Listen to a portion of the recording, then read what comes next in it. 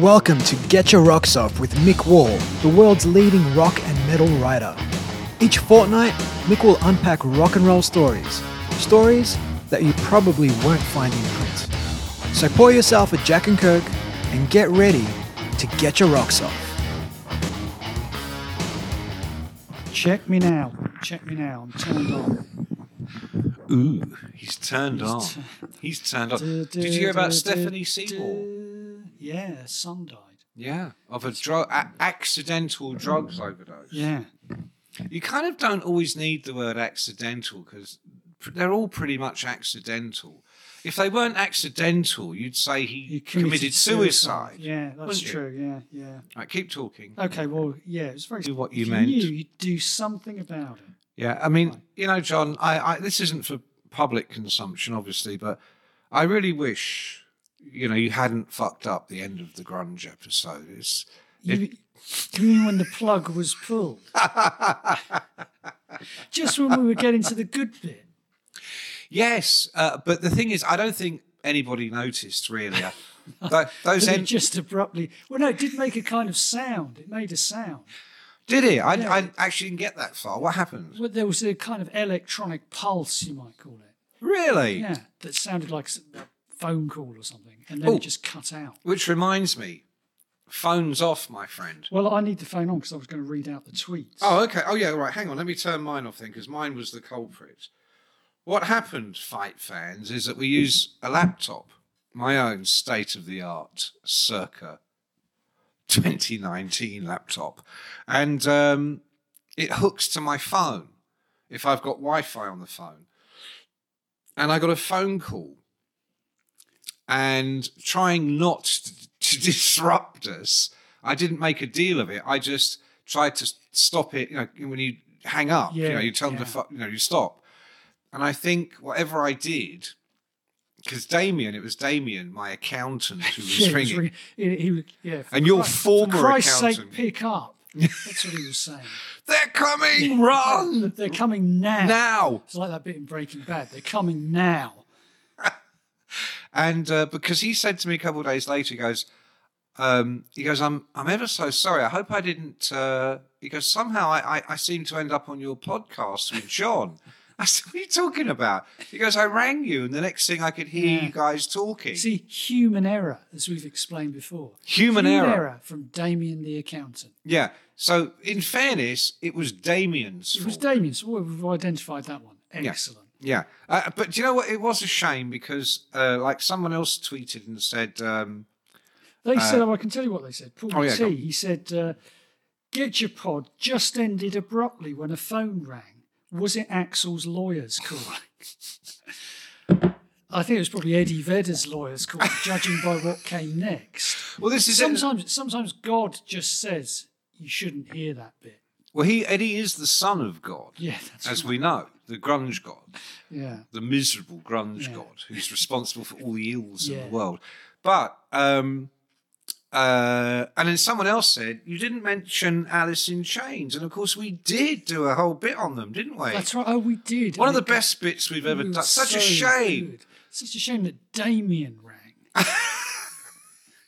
Yeah, you see, if Damien hadn't rung, you know, all would have been well. But is Damien the same person that negotiates the terms of this podcast?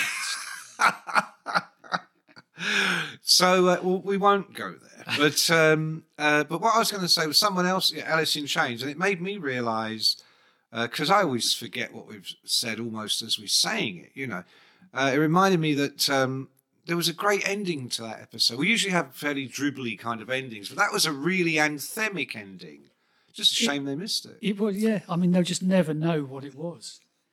Now, I'll tell you what it was, because it was really good, was we were pointing out that the grunge... It's never going to be that good now. No, but I just think it's worth mentioning that what we were saying was that Eddie Vedder was always so jealous of the tragic grunge stars, and that if he hadn't been so derided by Kurt Cobain really early on, Pearl Jam might have had a whole different outlook.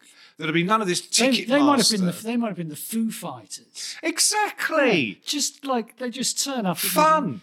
Fun at your local Wembley Stadium. Come down and have a good time. You'd be going, hey, here's Eddie. He's great. Listen to the hits, all the hits he's got that we like singing along to. And that big smile and beard. And he's a real nice guy, and his mum's backstage and everything. Oh, it's great. But instead it's, fucking hell, God, comes that Eddie, miserable it comes comes again. fucking Eddie Vedder again. Fuck's And I did recall the story told by a certain photographer friend of ours. Oh, yes. Of Eddie, as you remember, in the days after the great success of 10, which affected him so badly. Yeah. So, it's the worst thing that ever happened He to had him. all this money and fame, and it was horrible. horrible. It was just horrible. Yeah, avoid that if you People can. being nice to him and treating him well. And giving him millions of dollars. He didn't like Where's it. that at? He didn't like it. So what he did was he wore the same T-shirt every day for years on end. It was a little sort of brown T-shirt.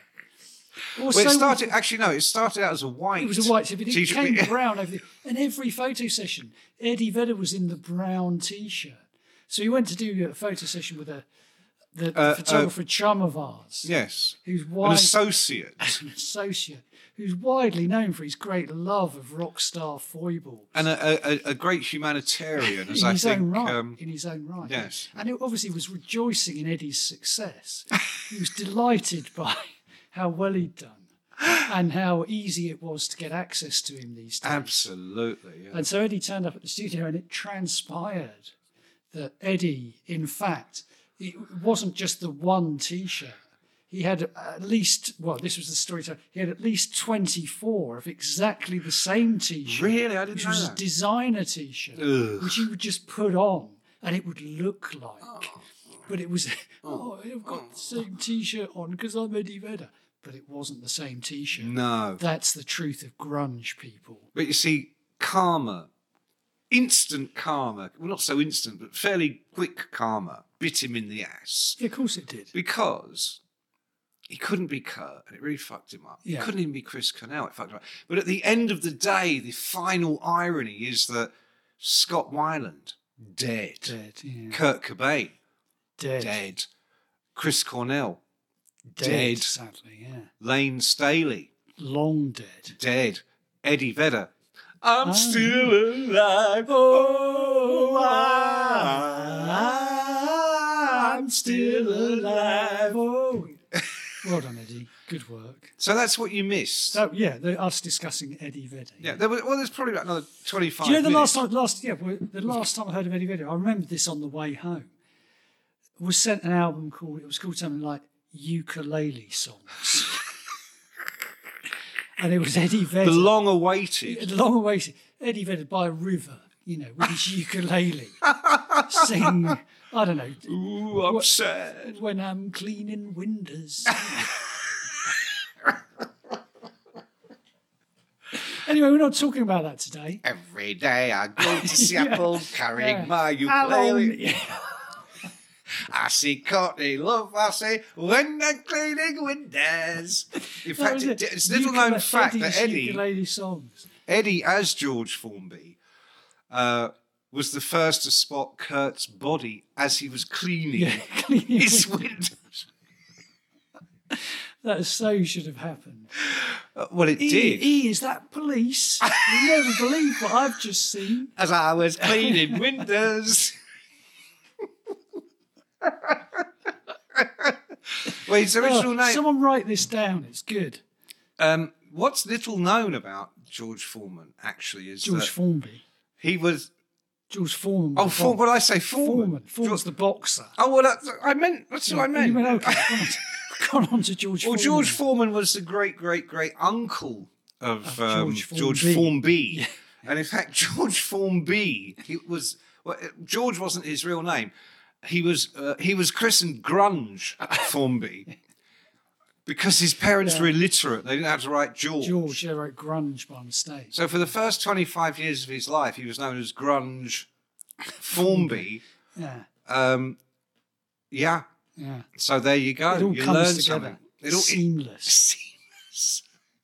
Right. So, today's topic Oh, actually, before we get on to today's topic, do we have a few? I've got Corrections and clarifications. Yes. Well, there was the one about what happened at the end of that episode. It was a big question. There was. We did see. I don't know if I've got that one to hand, but we did see, or I did see, some of the famous Kiss New Year show. I watched the whole thing. Yeah. Or I watched the whole thing on YouTube, which was one song.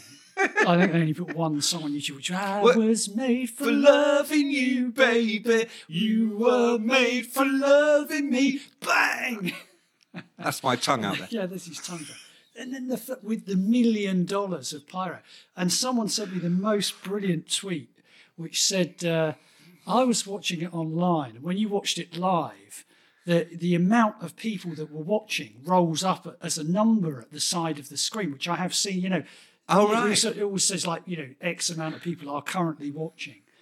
And this guy who tweeted, thank you for it. He said at the highest point there were, I think he said 400,000 people watching. I thought you were going to say 400. No, it was more than 400. Maybe it wasn't 400,000. But anyway, no. What he calculated, I got it completely wrong. What he calculated Surely was not. the maximum amount of money, the number the people watching could have generated from the price of pay-per-view was $400,000. That's what it said, something like that. I could have got that slightly wrong. But anyway, the cost of the pyro was $1 million. Yeah, but you see, what you're not factoring in, okay, is the amount of money they would have made from T-shirts. not T-shirts. Have you heard of Kiss?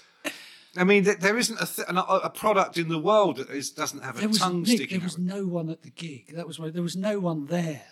There's COVID. There's no one at the gig except for Kiss. What? Yeah. No. You might have heard about No, it. God bless you. No, there will have been commemorative stuff. The people at the gig, there was Kiss and there was a massive hotel next to them. And fireworks, that was what was happening. That was what I saw on I Was Made for Loving You. And the vocals were fantastic. I've got three words for you. I'm not sure the vocals were recorded on the day, but they... I got 3 words for you. Don't diss Kiss. I'm not dissing them. It looked amazing. It really did look great. You saying about I Was Made for Loving You, under the corrections and whatever clarifications. Apparently, I'm pretty sure it was you.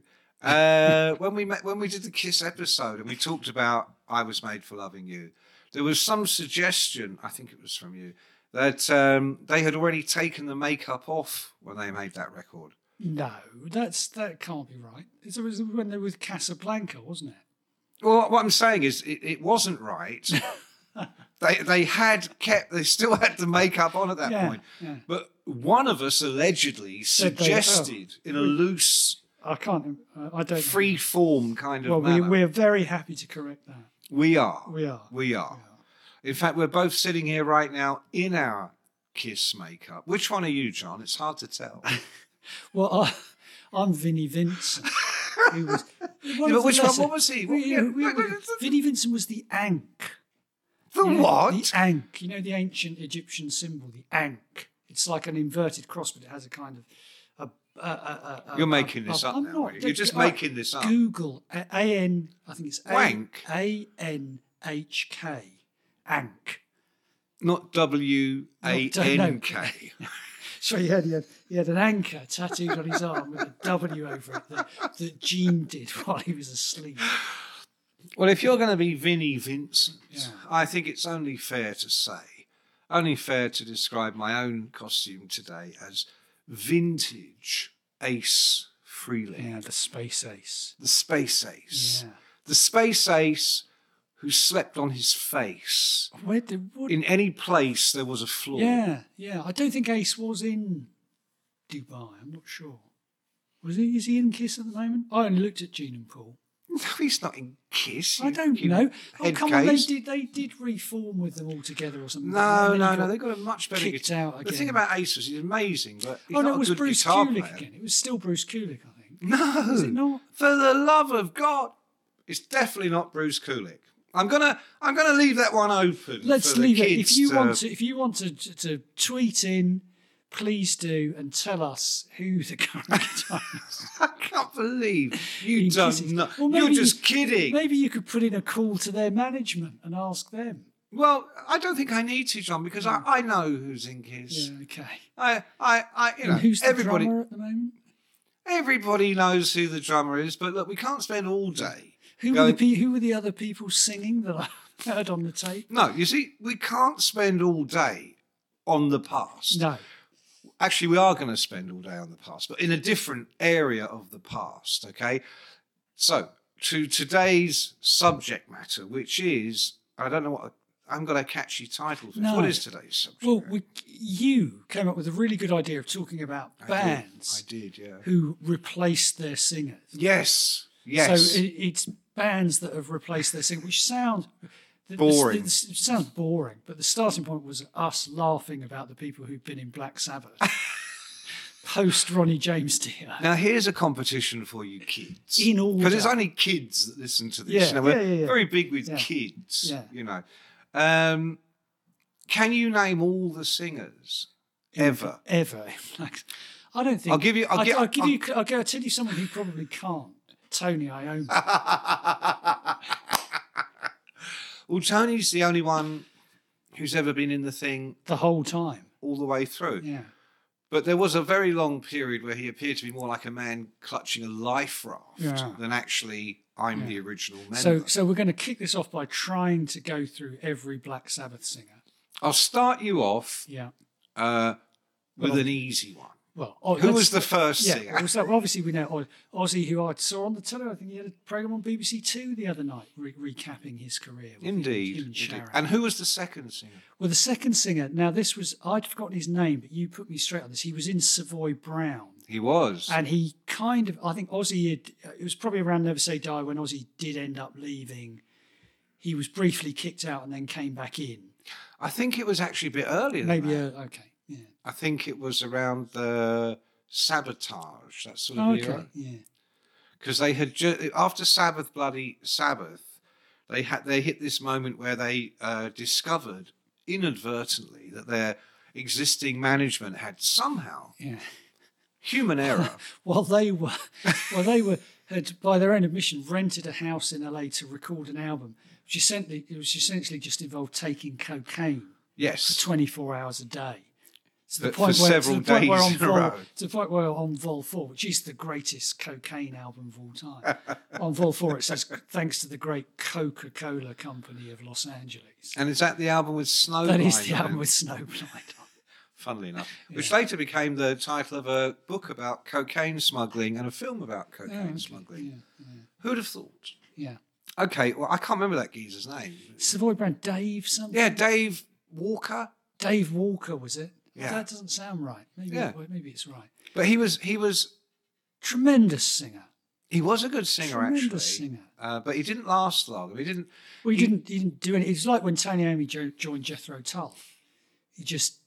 He was in it, but he never did anything, and then he went back. So are we saying that perhaps Ian Anderson was the second singer? No, I don't think we're saying that. I think Tony very much joined Ian rather than Ian joining Tony. He did. That's a story for another day. Yeah. But okay, so there's Dave Walker, then Ozzy's back. Ozzy's Dave Walker didn't record. Did he? I don't know if he did any shows. I think he was just might- rehearsing. I think they rehearsed and they might have done a photo shoot. yeah. But that would was as figure. far as it went. To make the announcement. Make the announcement, yeah. Our new singer. Yeah. And then a week later. Will you welcome? And then they're like, will you welcome back? Yeah. And that kind of set the tone Yeah. for how they would going forward, as we say, how they would manage the situation of singers. So after Ozzy came, of course, Ronnie James Dio. After Ronnie, and this is where it starts to get hilarious. Yeah, After Ronnie James Dio, there was And let's first of all, Ronnie leaves, and the story behind Ronnie leaving that they tell everyone is that they're making a live album. Now the classic, Live Evil, and if you work it out right, evil is live spelled backwards. or if you think about Lives it, live is evil spelled forwards. backwards. whatever. But it's the classic situation where I think back in the day, someone explained this to me once in terms of Rush, because you would sign a record deal and you'd sometimes sign for 3 albums or 4 albums maybe. It was the classic deal. But you do 2 studio albums, and then to get that deal out the way and sign your next deal, which will be for more money, you do a live album. Double. A contractual live. And if it was a double, it counted as 2 albums, presumably. Which is why there used to be so many live double albums, apart from the fact they were great and the fans loved them. So Sabbath, amazingly enough, are doing this live double album.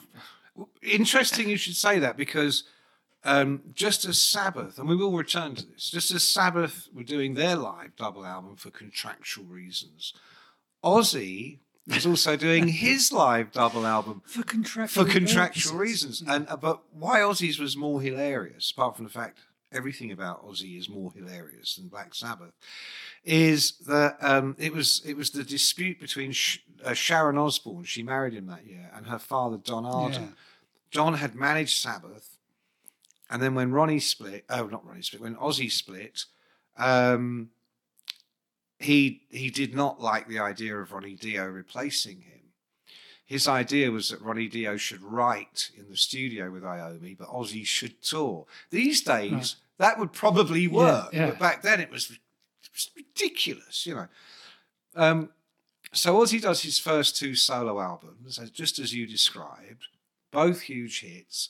But in the meantime, Don has formed his own label, Jet, and wants to have Ozzy on his label and manage him and do all these other things. And he didn't consider that unreasonable. Or any kind of conflict of interest. After all I've done for you. These days you call it 360 management. Yeah. Back then you called it, look, here is my gun up your hooter. Yeah. Sign here. Mate. Yeah.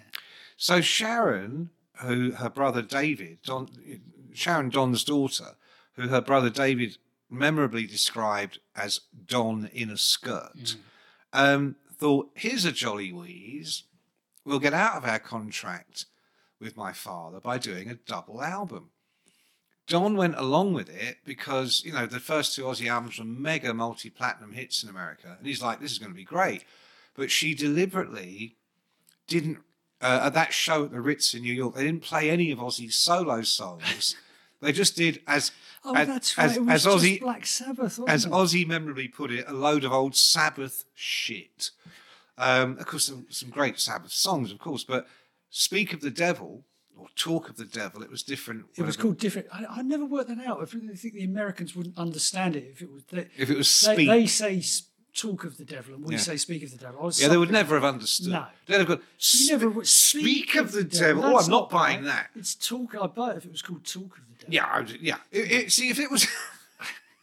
They've got a new one out and it's called Talk. I'm buying that. I'm getting that one. It's like Use Your Illusion 1 and 2. What one are you going to get? Yes. So, and Ronnie James Dio, the other thing we should mention quickly was, because this is still, it becomes less valid as this story goes on, but right now, Ronnie James Dio essentially rescues Black Sabbath. Him and Iommi write all these great songs together. Bill Ward has already gone off in a heroin sulk. He does come back because there was quite a lot of money inducing him to. Well, Vinny Appice came in, didn't he? And played. No, John. What happened was when they first got together, Bill Ward didn't want any part of it because Ozzy was his true love. Geezer had some personal issues, and don't forget he'd been the lyricist. So Ronnie James Dio and Tony Iommi wrote all these songs, again in another way that kind of foretold the future. It was going to be an Iommi solo album. Right. Suddenly it's a Black Sabbath album. Suddenly, let's get Bill back. Let's get Tony back. Because in those days, credibility counted for more than now. Yeah. Because Bill's on Heaven and Hell, isn't he? Exactly. And their biggest hit since the heyday of Ozzy 5 years before, and also for your generation, really, John, tend to regard the Dio as the definitive. Well, the first gig I ever saw, first heavy metal gig I ever saw was Sabbath on the Heaven and Hell tour, 1981. at the Harrison Odin. 1980. No, they came back. They did. That, Oh, they was- did. it That a was two- February Yeah, 81. it was a sort of two-legged tour. You're yeah. right. You're Yeah, right. yeah. You're right. I know because I was the PR on that Oh, tour. well, there you go. We didn't know. I was a mere ticket buyer. Oh, you see. And when Ronnie left, was fired, whatever you want to, mutually assured destruction, it was a real blow. I mean, not for Ronnie. He went on to even bigger and better Yeah. things. But the story was when they were making the double live evil that Ronnie was working during the day because he's a daylight hours type guy. Yeah. He wasn't a cocaine monster. No, Is that what we're saying? You like to go home at night, have dinner, and watch the baseball or whatever, like normal people do.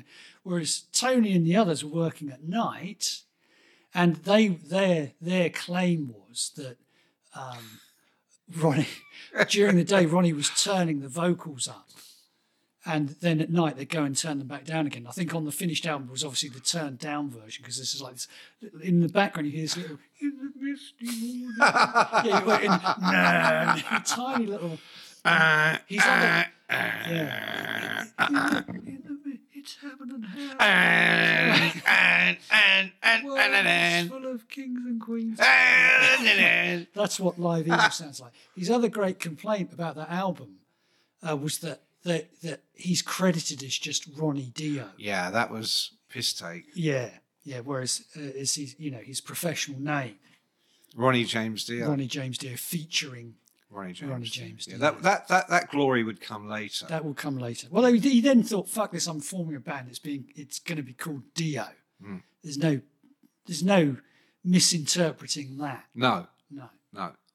And of course So Ronnie's gone. Ronnie's gone. And who do they bring in? But the other thing we should say is that Ozzy has survived the Speak of the Devil fiasco and is still massive. Absolutely. So he's like this shadow looming. He's over now Sabbath. bigger, in fact, than Sabbath. He's bigger on his own than he ever was in Sabbath. Yeah. And also because he's being managed by Sharon.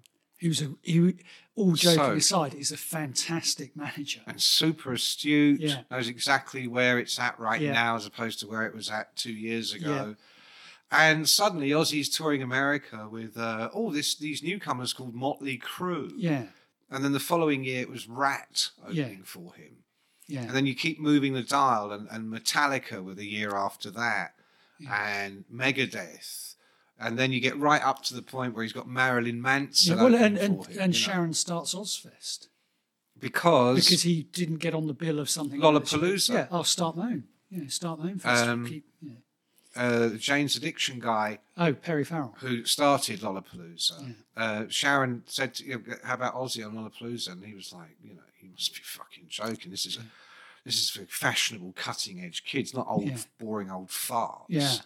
So being Sharon, she decided to prove him wrong. Let's put it that way. And turned out to be right. Turned out to be absolutely right. So anyway, the backdrop of Iommi's next period is that Ozzy, his former singer, is tremendously successful. So who do they get in to steady the ship, take Sabbath to the next level? Ian Gillan. They did. Ian Gillan, Yeah. who'd last been famous in America 10 years before with Deep Purple. And I believe the story was that Gillan went to the pub with Tony Iommi, got bladdered in the usual way, and woke up in Black Sabbath, essentially. Well, that was Gillan's story. Yes. And I always believed Yes. it, right up to the moment when I read his autobiography, which it is, I would say it is the worst autobiography I've ever read, except for the fact that Tony Iommi's is so much worse. Yeah. So much worse. But look, we're going to get bogged down in this if we're not careful. So, Gillan's a big mistake. But there were bigger ones to come. But Gillan does do the classic Reading Rock with Stonehenge, which is a Black Sabbath moment that goes down in history. Go on. Well, they close Reading Rock Festival. They're the big headliners. It's the first real chance for the British fans to see Ian Gillan. This is 83, 84? Yeah, it must be about then. Around then. Born Again was the album. I was at this, again as a fan. And all I remember was it was freezing cold. It was one of those summer days in England that you used to get where before global warming. It was free, and Reading was by the side of the River Thames. Oh yeah, it still is actually. Yeah, it was, and in the morning the mist would The roll misty in. morning. I'm sure that's where Ronnie, he must have done a gig. So it got colder and colder through the day. By the time Sabbath came on at sort of 10 o'clock at night or 8 o'clock at night or whatever it was, I mean, it was dark by that point. It was freezing. I remember it being freezing, and they come on, and they've got this Stonehenge monument, and it's the complete opposite to Spinal Tap, the film. It's enormous. It's so big. They come on, and they've got all this dry ice, and Gillan hasn't learned the lyrics to any of the songs. No. I don't know why would you learn them? Who needs to learn? So he's written them all in a book that he's got down by his foot. Because they're going to get no computer technology. No, nothing like that. No. This is a big, huge book. That he's going to turn the pages off with his foot. Great. Oh, yeah. What could possibly go wrong? A skilled professional What could possibly in his element. So they have all the dry ice at the start of the show, and he can't turn the pages of the book. Then they make a terrible album. Or they'd already made a terrible album. Born Again. Born Again. Was Born Again, just a brief aside, was Born Again a terrible album, or was it just a terrible album cover? Well, it was terrible. As you were saying earlier, I disagreed. Well, I always wondered whether Born Again was any good. And so about probably a year ago, I played it, and it's terrible. Even Zero the Hero is the one that's stuck in my memory. And there's one called Trashed, I think. Oh, yeah. Yeah. How did that go? It's really not good. In Gillan's defence, because he's someone else I used to do the PR for before Sabbath, he was never good on the actuality of the lyrics. Yeah. So, and that is how he developed his vocal style. So, for instance, if you listen to Made in Japan, the live double album from 1972, which has about 5 tracks on it, because these were the days of jamming. Yeah. There's endless bits where, I will say Smoke on the Water for argument's sake. Gillan's like, we all went high, because he could never remember the fucking lyrics. So he developed this kind of scatting. Yeah, it's a good idea. And Bruce Dickinson of Iron Maiden once told me that Gillan had told him the same thing, and that Dickinson thought, this is really useful because some of Iron Maiden's lyrics are they're like fucking encyclopedia. And Steve won't let him change them. Not a syllable, not a comma. Mother Russia, can you imagine? So Dickinson's Mother like, Russia, Dance of the Tsars. Yeah, the Tsars came down. Oh, can you hear a dog? Yeah. They're brought down. Is that a dog? It's brought down by the tremendous singing. That's what's encouraged them. So anyway, Gillan goes tits up, and they then just embark on this run that we're now going to try and go through. Right. Now, this is where it gets tricky. So, Gillan and the band at this point have musical differences. Nothing to do with the fact that Gillan, whose profile in America was lower than a snake's belly by the time he joined Sabbath by accident. 1 year later, the reformed Mark II lineup of Deep Purple announced. Oh, they did, didn't they? Yeah. And also, lest we forget, again, a Ronnie James Dio reference here, Rainbow with Ronnie James Dio were huge all over the world, especially Japan, Britain, Europe, whatever. Nothing in America. Each album sold less than the one before. Yeah. That's why Ronnie Dio ended up out of Rainbow, because Blackmore couldn't understand why Foreigner and Boston were having all these hits, and Long Live Rock and Roll got to number 89 in the chart, the album. So no one in Deep Purple has any profile in 1984 except David Coverdale, and he's not invited to the party. So Gillan raises his own profile, and then Deep Purple reform. I'm not saying that's how they looked at element it. of cynicism about that. Yeah, and I'm not a cynical guy, as you know. I take people as I find All you're them. saying is the situation could be read that way. Yes, were you a cynic? Yes. Which I'm not. No. Or you. No. Oh, no. Sometimes. I'm a stoic. Stoic. I'm agnostic. Yeah. I don't know what that means.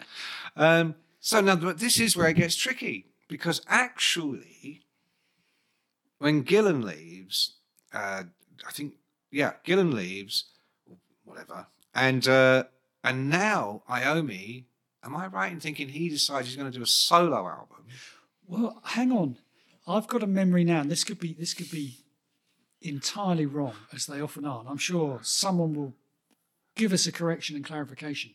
But Iommi then employs a male model called David Donato. David Donato. Yeah, who's an American. Yeah. He looks fabulous in leather. They do a photo shoot. Leather trousers. Wasn't it the cover of Kerrang magazine? Yeah, might well have been. He's all in leather. He looks great. He's a male model. David Donut. See, this is back in the day when there were models and there were male models. There were, for some but reason, this was a male model. Did he have a beard? Yeah, but for some reason, any bloke that was a model was a male model. You had to distinguish, didn't you? Yeah, because if you just said he was a model, now that you would just go, confusing. so have you met, Dave? He's a model. That's fine. But back in the day, back in the kind of more binary days of the 80s, this is Dave. He's a male model. Yeah, he's amazing. He's a male model. You see, male model was on the way to male prostitute, wasn't it? It was in a those way days, station. It was a way station. Yeah. You're clearly on your way to leather trousers on. You're a male model. Leather trousers down. to you're the a male knees. prostitute. You're a male prostitute. Yeah. In fact, you are either on your way to be, if you're a male model, in the morning, you're kind of halfway. In the misty morning, who knows what you are? Hence, these the days you trousers say are he was a halfway up they. sometimes. But were you a male model back in the day? Yeah. You were either, you're only two things. You're either on your way to becoming a male prostitute, or you were a male prostitute on your way back to and on your ways a to male model. They say, John Houghton, he's a male model, and you'd go, okay, I get it. Yeah, I get it. I know that guy. Yeah. Now, David Donato, did he actually do any singing? I don't think he did any singing. I don't think they made a record. He I just think modelled. he did a photo. He was like the Savoy Brown guy. The Savoy Brown guy probably... Maybe Don Arden misstyles Tony Iommi at this stage. He goes, Tony, what you need to do, get Donald in the photo. No, what's his name? Donald? David Donato in the photos. David Donald was his real name. David Donald Donato in the photos. And get a proper singer on the road. So why don't you give my mate a ring, Glenn Hughes? That's right. But had they stuck with David Donato, they would have gone back to the group that Ozzy christened Geezer Butler and the Three Italians. Oh, that's right. Yes. Because when Bill Ward finally, shall we say, exits light, enters night, exits stage left, exits front of stage flat on his face. They got Vinny Appice in. Yeah. And Ozzy used to joke about Geezer Butler. Have you seen Geezer Butler and the Three Italians? Yeah. They're great. But then, of course, Ian Gillan comes in. No Italian connection, sadly. One of his other failings. Have you seen Geezer and the Two Italians and Ian Gillan? Oh, don't forget. Actually, I know we're talking about singers, but Bev Bevan was in. Oh, yeah. So did you know, and this is a fact. This is what we call it. Reading, I think, didn't he? This is a fact. Okay. You listening? Yeah. This is a fact. Yeah. That when Gillan was in the group with Bev Bevan on drums, they would encore with Smoke on the Water. They did that already. They encore with Smoke on the Water. And then Paranoid. Yeah. But did you know that they actually rehearsed Mr. Blue Sky as well? Wow, that would have been amazing if they'd done that. Wouldn't Especially it? if Gillan had started going on the vocoder or whatever it was. Well, you wouldn't have even need to know the words. No, would you just go. As the fan streams towards the exit. But that was going to say end up with the Stonehenge thing. They ended up not fitting on any of the stages, didn't it? It was the inverse of the Spinal Tap joke. I ghosted Don Arden's memoir, and he was forthright in his opinions. Of the and they chucked it in the docks. He said, he goes, that cost me $1 million. They ended up in a fucking river. Yeah. So anyway, let's not go back to Get But. No. So David Donato. David Donato, the male model, who, can we just say, for legal reasons, stage left. for legal reasons, was never a male prostitute, as John suggested, but in fact a male model. He was a male model of the highest caliber. Well, I don't know. Maybe he was. I don't know. No, I know. But I just sad he didn't get to sing with them. Yeah, but he didn't. The second out of 5 singers they've Yeah. had at this point Who who didn't never get did, to yeah. sing. So then they replace him with... Well, now this is the story, isn't it? Because Iommi at this stage says he's going to make a solo album. Yes, it was to be a solo Well, album. that's what he says. This is the story, isn't it? I'm making a solo album. I'm going to ask some of my chums to sing on it. And the chum I'm going to ask is another former Deep Deep Purple. Purple inmate, call him what you will, Glenn Hughes. And who's another never been Midlander known- as well. Who's never been known to just turn up on other people's albums, but he's going to turn up on mine. Glenn will sing for cash. Yeah. But the important thing to say is Glenn can sing for cash. Ah, now we're talking. You know, he can really, really sing. He really can. Yeah. I mean, it is like a supernatural gift. I mean, no matter how badly Glenn tried to destroy himself and his voice, and he tried pretty good, the voice remains. Yeah. Always remains. Yeah, amazing singer. So this is a great combination. Iommi and Glenn Hughes make a record that's allegedly going to be Tony Iommi. Tony Iommi's 7th star or something. That's it. That's it. 7th.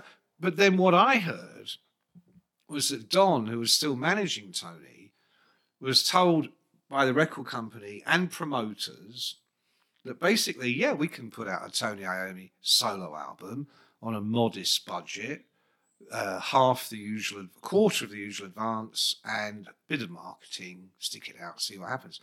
Or, if you were to call it Black Sabbath, you can add some zeros to everything we just said. Yeah. And the promoters were like, yeah, we can do you could do some clubs and theatres, or you could be Black Sabbath and do the LA Forum and Madison Square Garden. Up to Have you. a think Up about to it. you, yeah. Tony, have a think. Yeah. There's this huge sack of cash here, or there's one of those little, Yeah. in Robin Hood days, Right, yeah, little I'm- thing full of gold coins. Oh, yeah, I know what you mean. They used to keep on their belt. A purse. Yeah, purse, yeah. Here's your purse, my man, or here's your Santa Claus sack. Yeah. And he chose, as a man of integrity, he chose...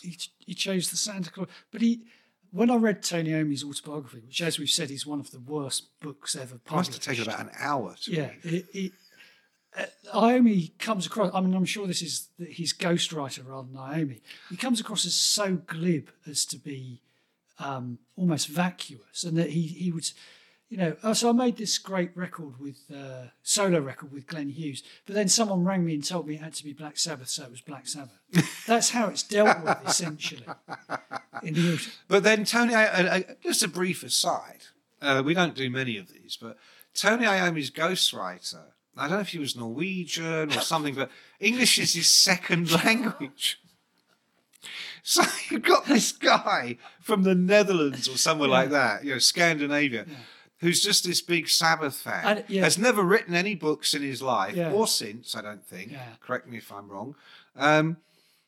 And he somehow becomes Tony's ghostwriter. Because there are all these bits about, like... He doesn't speak English, this guy. Tony Iommi Except would as go, a second language. I met this woman. She was a lovely woman. We got married, and then 50 pages later you hear, well, anyway, Cheryl and me was over.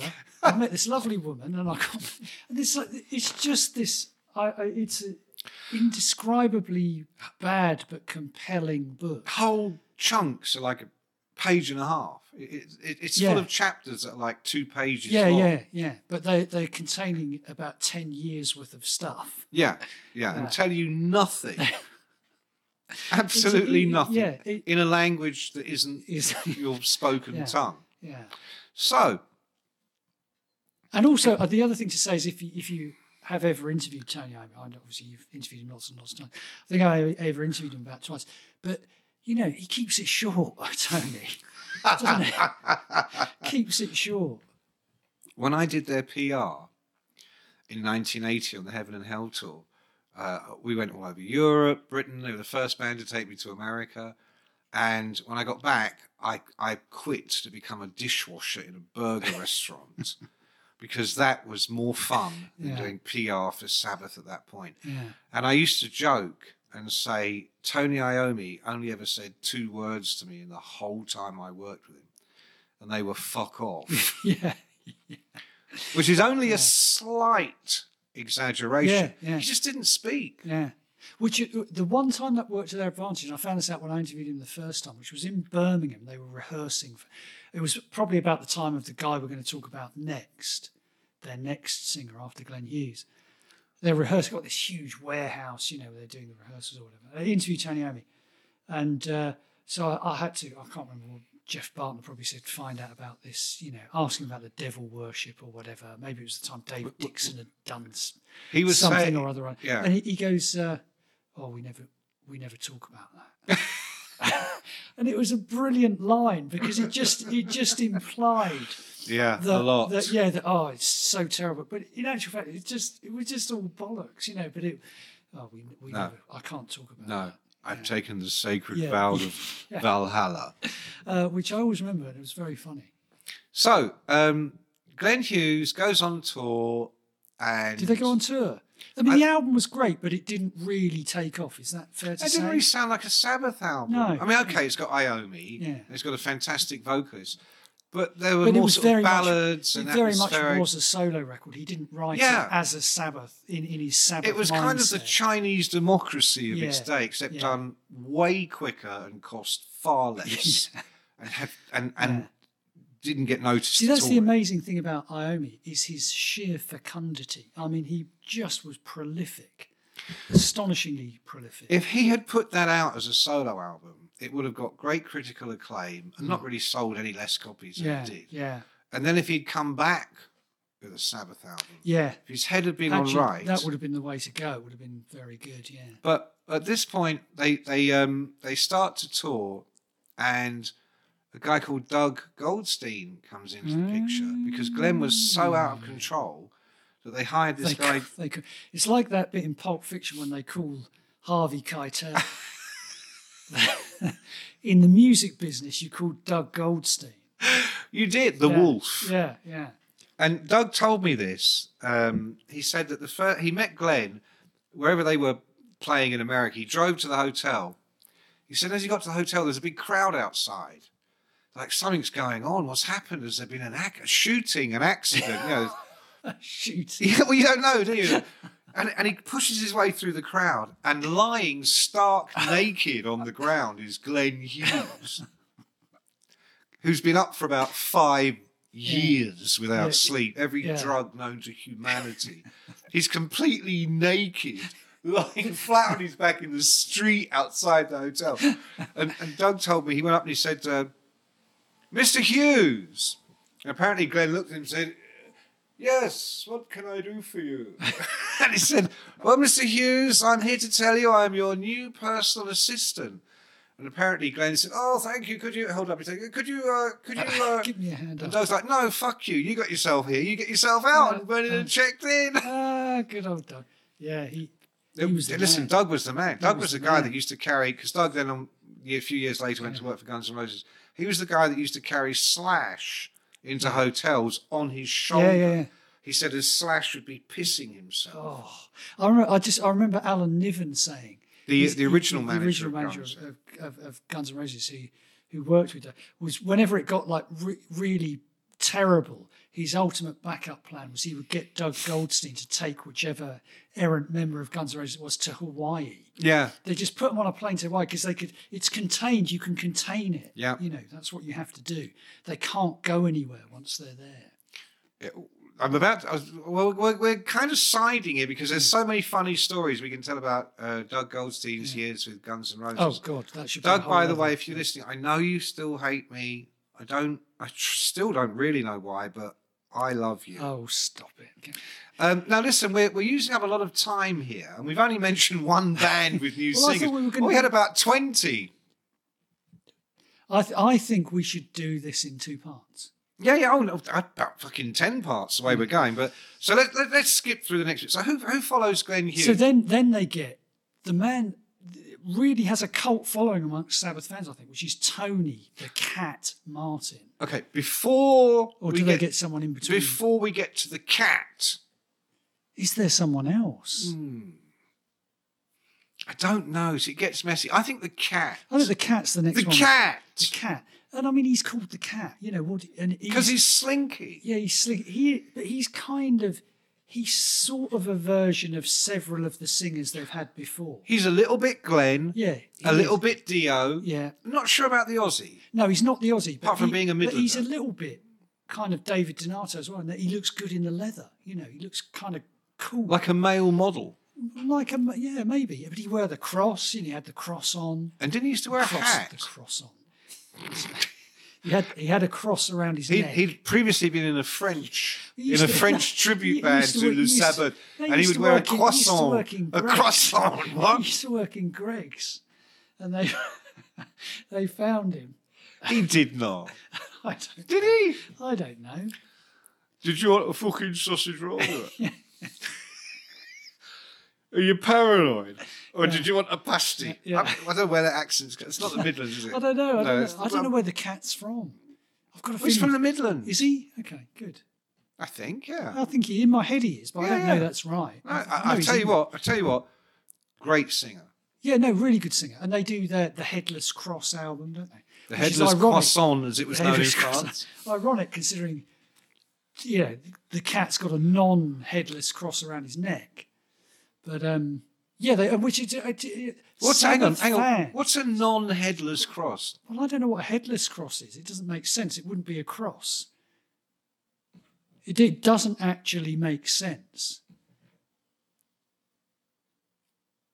If I was a computer right now, there'd be smoke, steam coming out because smoke on the water. my processors are struggling with this. Yeah. We don't know what a headless cross is. No one knows what a headless. It's one of those things, isn't it? It's like but it sounds great. You mentioned use your illusion.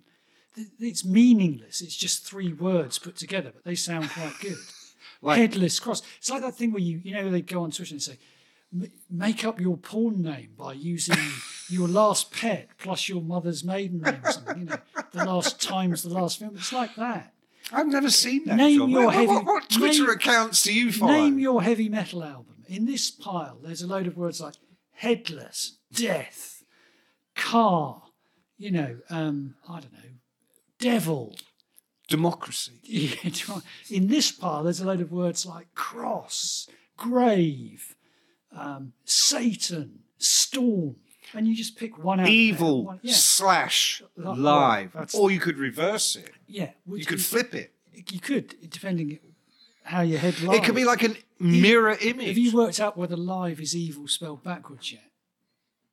He still hasn't. He still can't do it. So you pick one from this pile and one from that pile. Yes. And headless cross comes out. Yeah. Headless cross, but it doesn't mean anything. No. Well, no, it means something to me. It does, because the cat then... The cat interprets this is what great singers do. They go, and find the headless cross. And you think, yeah, I could find a headless cross. Yeah. I could do that. What were some of his other big ones? I don't know. The people love that album. I quite often go, if I'm on social media or something, I'll stumble across one of our old chums, our old, heavy metal chums, Dave Ling and so on. Tim McMillan, who we mentioned last time, and all those guys who are very funny. And they they also know a hell of a lot more about heavy metal than I do. Do they? They do. Do they? They do. Do they? And they will say, oh no, hang on, if this album is beloved of the fans. And I think it is. I think it's one of those Sabbath albums that's in the underrated pile. Yes. There was another guy, and I forget who told me this. I think it was an old Sabbath tour manager. And he said they're in this is because Geezer left to join Ozzy's band. He came back. There's all this kind of stuff going on. Vinny Appice left to be in Dio's band, hence Bevan. later Cozy Powell. At one point, Sabbath had Neil Murray on bass. Well, they were like Whitesnake. I mean, they were sort of interchangeable. Well, they were full of ex-Whitesnake members, Yeah, weren't they? and Neil Murray, Whitesnake were full of ex everyone. Deep Purple and Rainbow. And, Yeah. there was Neil Murray on bass, Cozy Powell on drums, Don Airey on keyboards. Yeah. Well, they had that guy Jeff Nichols as well, didn't they? Do you remember him? I really do remember Nick him. raises his He eyes. was so to the heaven. fucking useless. But how good do you have to be to play keyboards for Black Sabbath? I tell you what, better than him. On tour, I was played because they would record it every night from the mixing desk, and we would be laughing, me and the roadies, listening to Jeff Nichols' parts. Oh, because it's on the desk, so you can literally hear every instrument. I don't blame him because he used to have to stand at the side of the stage. Well, he was in the wings to begin that's right, with. in the wings. Yeah, that's what I mean. And Sabbath were deafening at the time. I mean, you couldn't hear any. It was like... But the thing is, how much keyboards do you need? I don't know. So I don't know why they had a keyboard They're player. doing Paranoid, right? Dun, dun, dun, dun, dun, dun, dun, dun, dun, dun. On the keyboard, you could hear... Dingy, dingy, dingy, ding, ding, ding, I mean, he's just having a laugh. Yeah. Or Sabbath play. Dinky, dinky, ding, dinky, dinky, ding. Yeah, but what were you supposed to play? What else could he play? Jeff also had his head so far up Iommi's arse. Iommi actually had two heads on stage. We used to sit in the lobby and we go wait for Tony to come down, because he's always the last to come down. Yeah. And he'd be in the lift with him would be Jeff Nichols, and whatever Tony was wearing, Jeff would be wearing. Yeah. The only difference was Jeff always wore either a Black Sabbath T-shirt or a Black Sabbath tour jacket. So people. I'm in Black Sabbath too. Don't forget me. Kept his pass around his neck. He did. He really did. Yeah. Well, I mean, I understand. I mean, I think it's worth saying that. You're saying everyone waited for Iommi. People always, because of Ozzy's fame, sort of see Sabbath as Ozzy's band. But no, it's definitely Tony's. Tony is always the absolute alpha male in Black Sabbath. And what was his nickname in Black Sabbath when I worked for them? I don't know. I didn't. Darth Vader. Oh, and he fucking was. Yeah. Somewhere between Darth Vader and Darth Vader. Yeah. Somewhere on that spectrum. And I was told that before or after the Cat, around that period, the Cat period, there was a guy in America sent in a cassette, and he was amazing. And they went, fucking, I've got to get this guy here. So Iommi and Geezer call this guy, and they're like, listen, we love the tape. And he's like, oh, wow, man. Another American guy, thanks. When can you get to LA, to do the audition? He's like, tomorrow. They're like, right, they send him first class tickets. He flies in, put him up at the Sunset Marquee in LA, get to the audition. Oh, it's good to see you, man. Fucking love that stuff. And he starts to sing, and he's like the worst singer you've ever heard. And they're looking at each other going, what the fuck's going on? What is it? Maybe he's got a bad throat or something. And after a couple of numbers, they're like, oh, all right, mate, we're a little puzzled here. And they said, you don't really sound anything like you did on the tape. And he's like, which side of the tape did you play? It turned out they'd played the wrong side of the cassette. They played the side that had Heaven and Hell on. I just recorded that for the car. Yeah. But it was one of those. And then on the other side where he was singing, it was like, fuck sake. Amazing. So that was another marvellous development. Because we know that later on Dio comes back in and they get back with Ozzy and all of that. Maybe we should conclude the Sabbath element of this. Yeah. With the singer that never was, but some people still think was. You know who I'm going to say now? Tom Jones. Oh, of course. Sorry, I did think of that earlier, and then I got so excited about the Cat years. Yeah, the Cat. Yeah, about Headless Cross. Yeah. Oh, fuck yeah. Catless. Oh no, because the Cat was there. It can't be Catless. So April the 1st, 1987. Because I started Kerrang in 87. Oh, so yes. It must have been 88. Kerrang happened to be... Kerrang was a weekly, but I think this particular week, the actual date on the cover was April the 1st. Yeah. And so one of the young whippersnappers in the office, who shall remain nameless, John. Yeah. Well, no. You have to give credit where it's due. Jeff Barton came up with the idea. Did he? Yeah, he did. And he came up to me and said, April the first cover date. Yeah, let's do an April Fool, and let's say Tom Jones has joined Black Sabbath. And you wrote the story, didn't and I you? wrote the story. But the thing was, it was to kind of set. I mean, now I suppose people think about Tom Jones when he's on The Voice. And all this. Yeah. Back in the day, this is 87, 88. It was before he'd come back and had the hits with Kiss. You know, when he came back and did Sex Bomb and Kiss, and so he was still kind of Vegas Tom at that point. Right. Still famous, but not.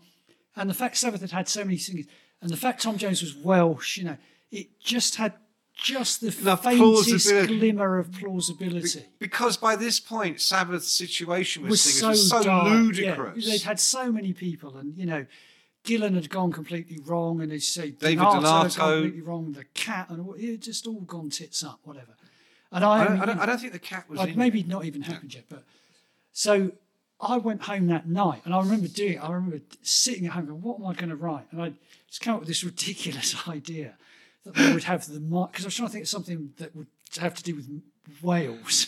So I thought of mining, as you did back in the day, because that was all that Wales was ever famous Still is, for. let's be fair. And I thought mining, the Minotaur, the mythical beast.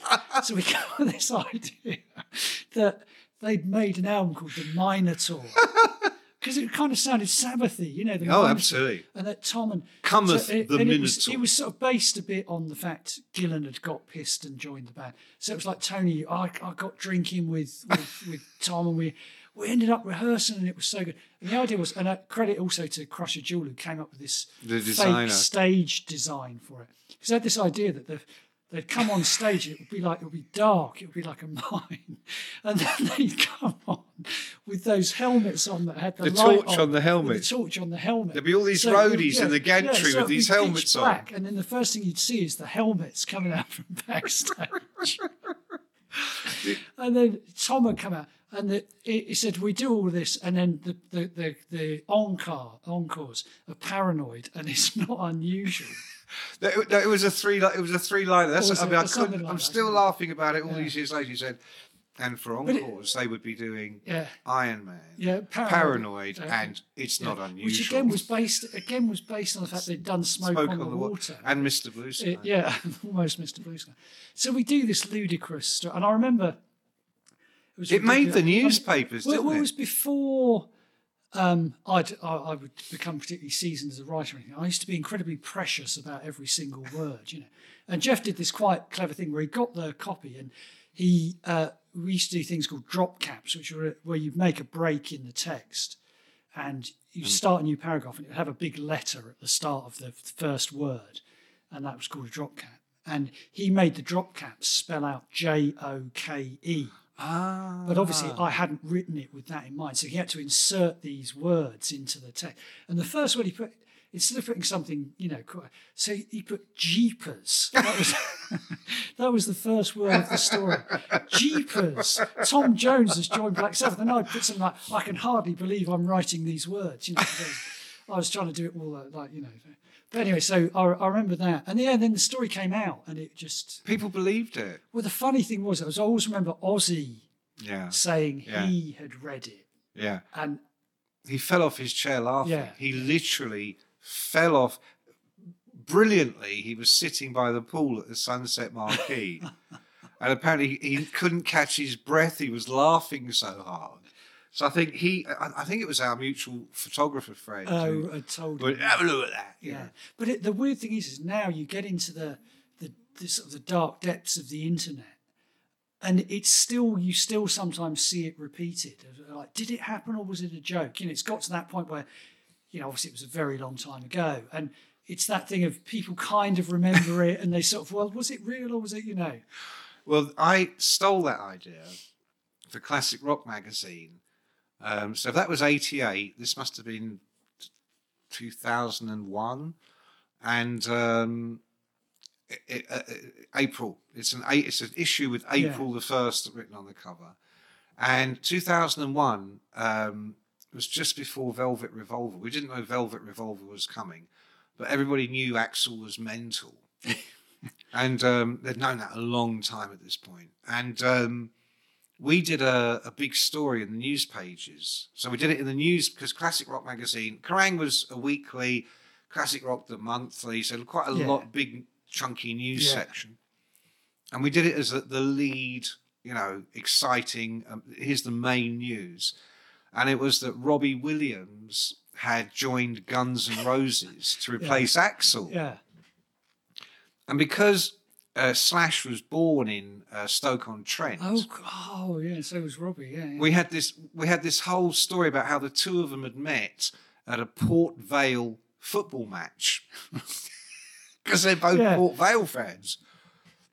And we did the same thing. The encores would be, welcomed.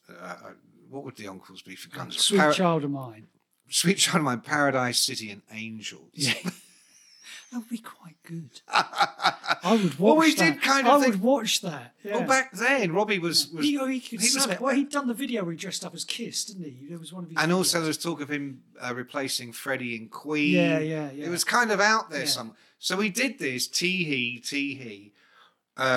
We were on BBC News, newspapers, people ringing us from all over the world. Yeah. And we'd even done one of those pictures where we'd taken Robbie's face and stuck it on a picture of Axl. Yeah. And we made it deliberately really shit. You can tell it was hand cut and glued on. And people still bought it. Yeah. Because Guns N' Roses was so intensely dysfunctional. Yeah, it could have happened. And I think Sabbath were at that same time. All right, now listen, John.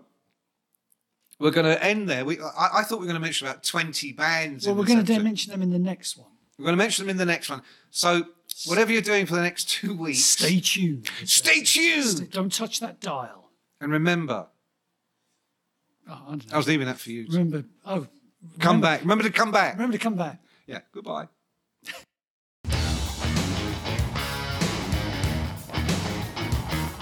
If you liked this episode, be sure to leave us a review, share it with a friend, or plain old subscribe wherever you happen to listen to it.